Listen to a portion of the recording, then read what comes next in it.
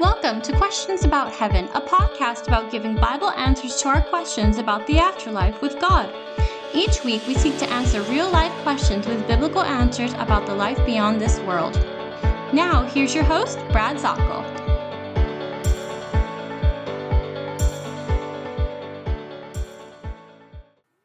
Good day to you. This is Brad Zockel, and we are in the Questions About Heaven broadcast.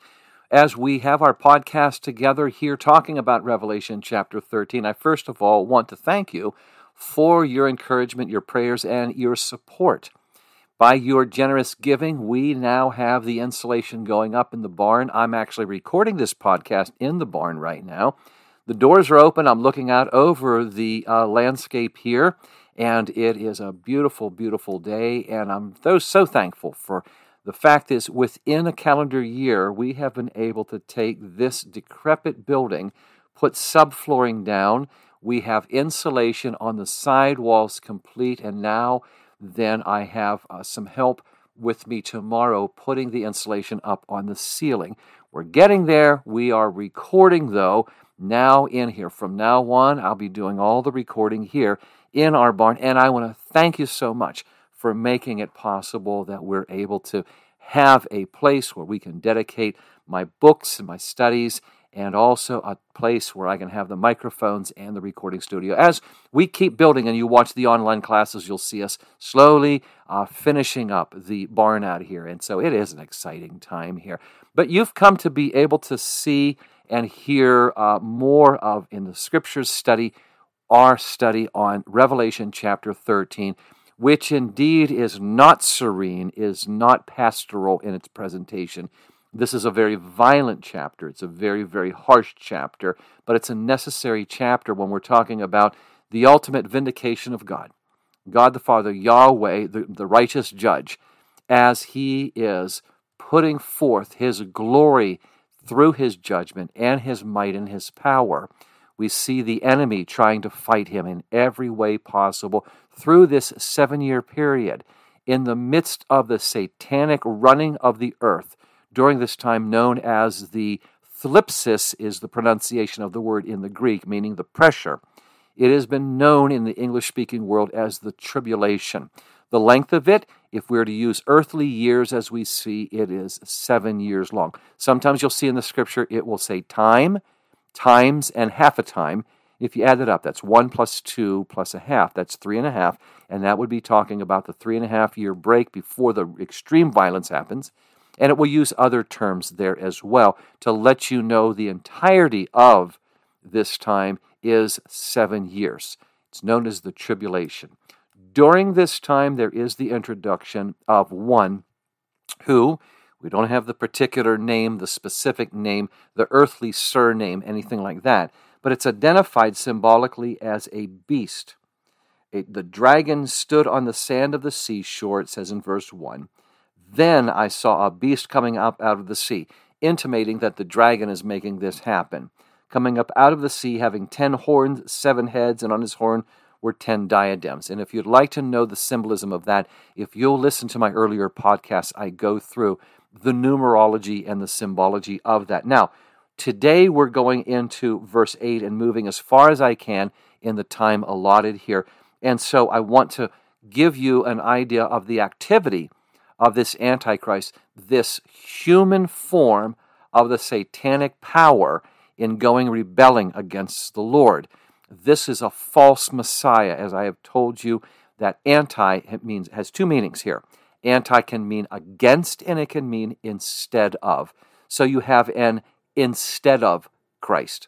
You have a false Messiah coming up here and indeed turning the hearts of people, the people of the earth following him. It says in verse 7, it was given to him to make war with the saints, and the saints would be the Christians, and to overcome them. And authority over every tribe and people and tongue and nation was given to him. We keep seeing the allowance of this happening. He is not omnipotent. He cannot do this on his own. All who dwell, here we go, verse 8, all who dwell on the earth will worship him. Everyone whose name, this is the qualifier now, everybody, that is, whose name has not been written from the foundation of the world in the book of life of the Lamb. who has been slain. If anybody has an ear, let him hear. If anybody is destined for captivity, to captivity he goes. If anybody kills with the sword he must be killed. Here is the perseverance and the faith of the saints. And so we're seeing this. The beast comes out of the sea. He's making this worldwide power grab. And let's take a look and let's start going through. As we've been going through Revelation verse by verse, let's continue on and do just that as we're going into our study. Let's look and see what the Scripture will tell us about this part. When it says, all who dwell on the earth, this is referring to those who have the passion for the cosmos, all right, for the world system. Luke 21:35, it'll come upon all those who dwell on face of the earth. What are we talking about here? Well, the 4 books of the Bible that talk about the biographical background of Jesus are known as the Gospels.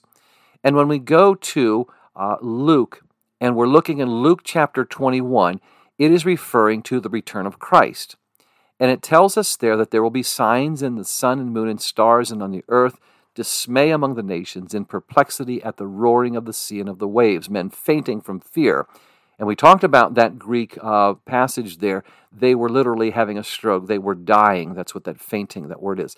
And the expectation of the things which are coming upon the world, for the powers of the heavens will be shaken. And right then, if you will take a look in this passage, look at verse 34. Be on guard, your hearts will not be weighed down, and this is talking about the return of Christ, with drunkenness, dissipation, worries of life, and that day will not come upon you suddenly like a trap, for it will come upon all those who dwell on the face of all the earth. Do you see what it's saying? Those whose mind and heart is in the world system are going to be entrapped with this too, and that's what happens here. All who dwell on the earth, same reference, same type of presentation of the language. All those who dwell on the earth will worship him, whose names have not been written in the book of the life of the Lamb. Well, this is a very, very strong, striking statement here. All of these people within the world system, they are going to be the ones who are going to be worshiping this Antichrist. We see this reference to those who dwell on the earth. We have already seen those whose citizenship is in heaven, as it says in Philippians chapter 3 and verse 20, are not the ones of the earth. Oh, they live on this globe, but they are not of the world system. Remember Philippians 3:20, our citizenship, Christian, is in heaven, for which also we eagerly await a Savior, the Lord Jesus Christ. Well, these ones don't. They want all of their satisfaction, their glory, all of their power to be here on earth.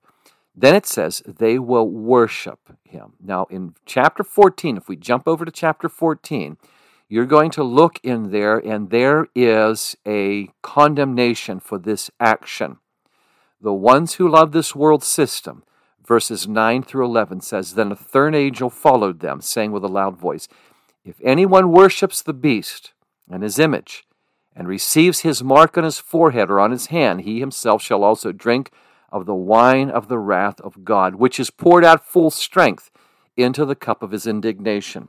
If you've been with me in an earlier podcast, I talked about the winemaking process in those days, in which the dilution was a common thing, and even non-biblical sources say people did not drink fermented grape juice, that oinos, in its full strength. This was irresponsible. It was always diluted with water from the amphorae, from the pitchers. There would be a water mixture in there, and so it might be water to the fermented wine of 4-1, 5-1. In some cases, it was 7 and 8-1 on there. But to be as little as 1 part water to 1 part wine, that was almost unheard of. But to drink it full strength, well, that was the sign of someone who couldn't control themselves. And that's what's talking about. It's so powerful. Look at what it says here. Those who will partake in rebellion by worshiping one other one shall drink. Look at the symbolism here. Of the wrath of God, which is poured out full strength into the cup. They will become partakers of the wine of the wrath of God. Continuing reading in Revelation 14. He shall be tormented with fire and brimstone in the presence of the holy angels, in the presence of the Lamb, and the smoke of their torment ascends forever and ever. And they have no rest day or night who worship the beast in his image, whoever receives the mark of his name. We find this quite striking. The rebellion against God, the ones who would follow the image, follow the Antichrist, will have no rest in their judgment in chapter 14, verses 9 through 11. Isn't that something? Because when we look in Revelation 14:13, what does it say about the believers? They do have rest. Blessed are those who die in the Lord, for they shall rest from their labors. What a contrast within a handful of verses here. And these ones whose names have not been written in the book of life of the Lamb. When we've talked about this, I want to remind you about this because we have, there has been a lot of discussion about this in my classes online about this. When we see that in Revelation chapter 3, we see in Sardis the warning, you can have your name blotted out of the book of life. And what it's saying here, we see this. When we talk about the book of life, we see the reference here on there. We see the book of the life of the Lamb, the book of life in Revelation chapter 17 and verse 8. When we see this, it reminds you once again, those who dwell on the earth, that phrase, whose name has not been written in the book of the life from the foundation of the world, will wonder when they see the beast. You continually see this reminder that your name is to be in the book of life to go to heaven. Because remember, we've studied this earlier. Revelation 20 and verse 15 says, whoever's name was not found written in the book of life was cast into the lake of fire. So, the best way that I can tell you is this. When you are born, in innocence, as we see in Deuteronomy chapter 1 and verse 39, that parallel, that, would you say, symbolism of it, of heaven, promised land being heaven.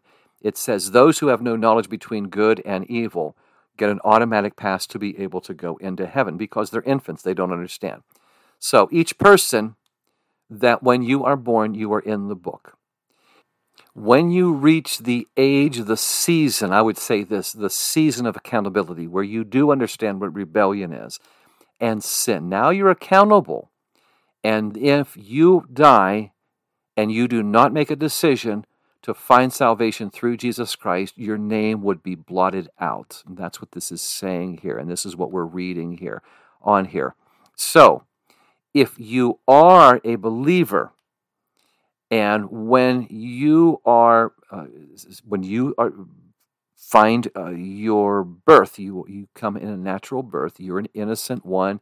You do not have the knowledge between good and evil. But then when you do become accountable, you do become a Christian. Well, then your names are retained in the book. But you're going to see here, this one here, it says that they are not in this book, which means that this is going to be a judgment against them. Their names have not been written in the book of the life and the Lamb from the foundation of the world. This is an absolutely powerful condemnation on here. Now, we move on, and it tells us, well, now, if anybody has an ear, let him hear. So when we're seeing this, we're seeing something that is very, very clear, that we're to perk up and understand this. Whenever we're watching this here, we're seeing all of these judgments. There's something that we need to pay attention to. And it tells us here, he who leads into captivity shall go into captivity. He who kills with the sword must be killed with the sword. And then it goes on, here's the patience and the faith of the saints. Well, what is this talking about here? When we're looking at this, you will see that retribution comes around. Those that are deciding to make people suffer will face the suffering.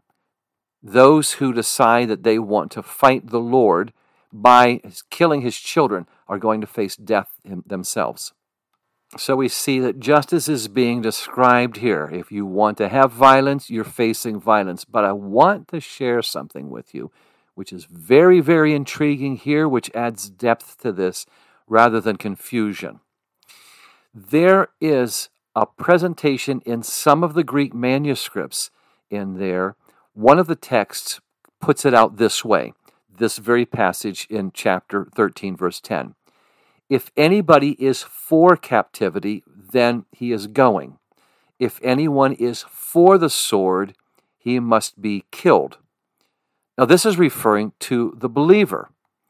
It's saying this: if you are destined, this is what this variation of this manuscript says, and it's something just to keep in mind. Whichever way it goes, it doesn't hurt the doctrine at all. But this also might fit into this passage.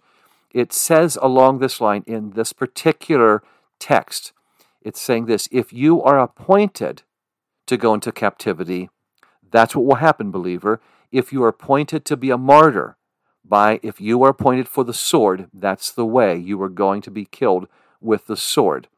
And so it's saying this: you may be called to be a martyr. If that is so, then you understand that's what God has designated, and you will be recognized as, in Revelation chapter 6, verses 9 through 11, the martyrs were actually recognized for their faithful service and were given robes signifying such too. Very, very powerful when we see this on here, because whenever we see the fact is, as we are standing for the Lord, whether we die by a natural death or by a violent one, we're to be faithful, as it says in Revelation chapter 2 and verse 10, and then we are faithful unto death, will receive a crown of life. It tells us then, this is the patience and faith of the saints.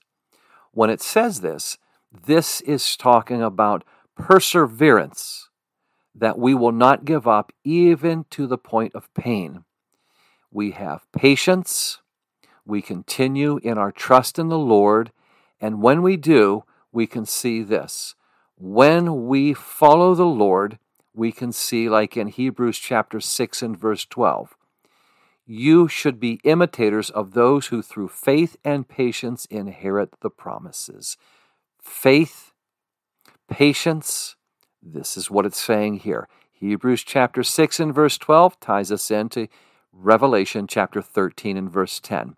It's telling us that there's one thing that we should have in our faith is patience. These two go hand in hand. And I wonder about this even today, when we do see a lot of very, very strange things going on in our world. But my question to you, are you patient in your service to the Lord?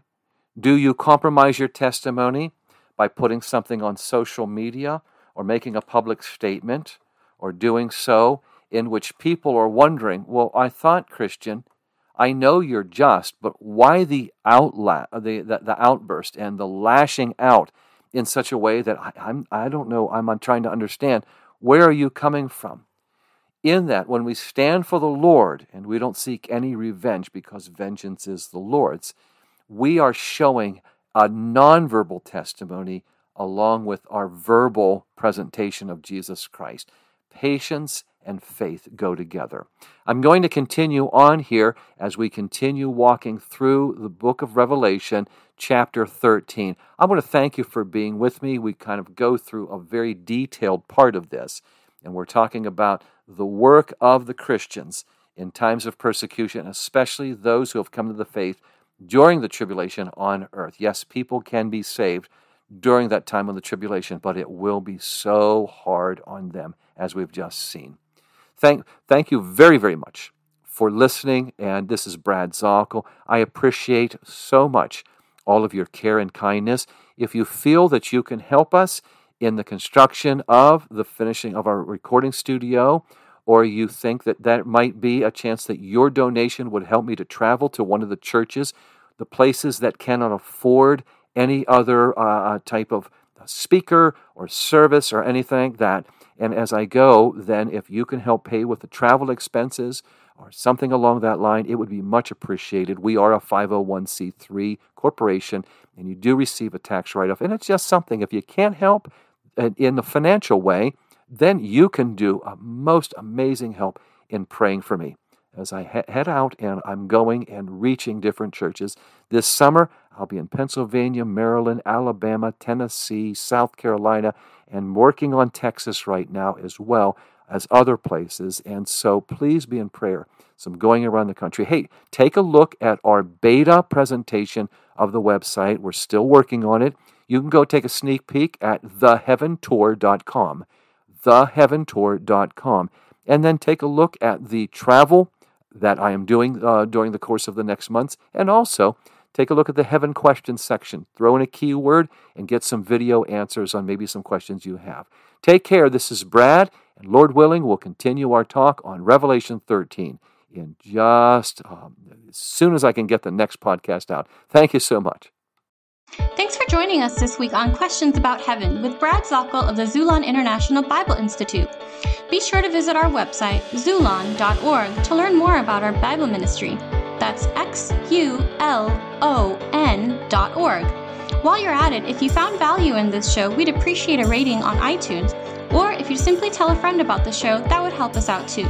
And keep an eye out for our upcoming ebook, Questions About Heaven. Thanks, God bless you, and have a great day.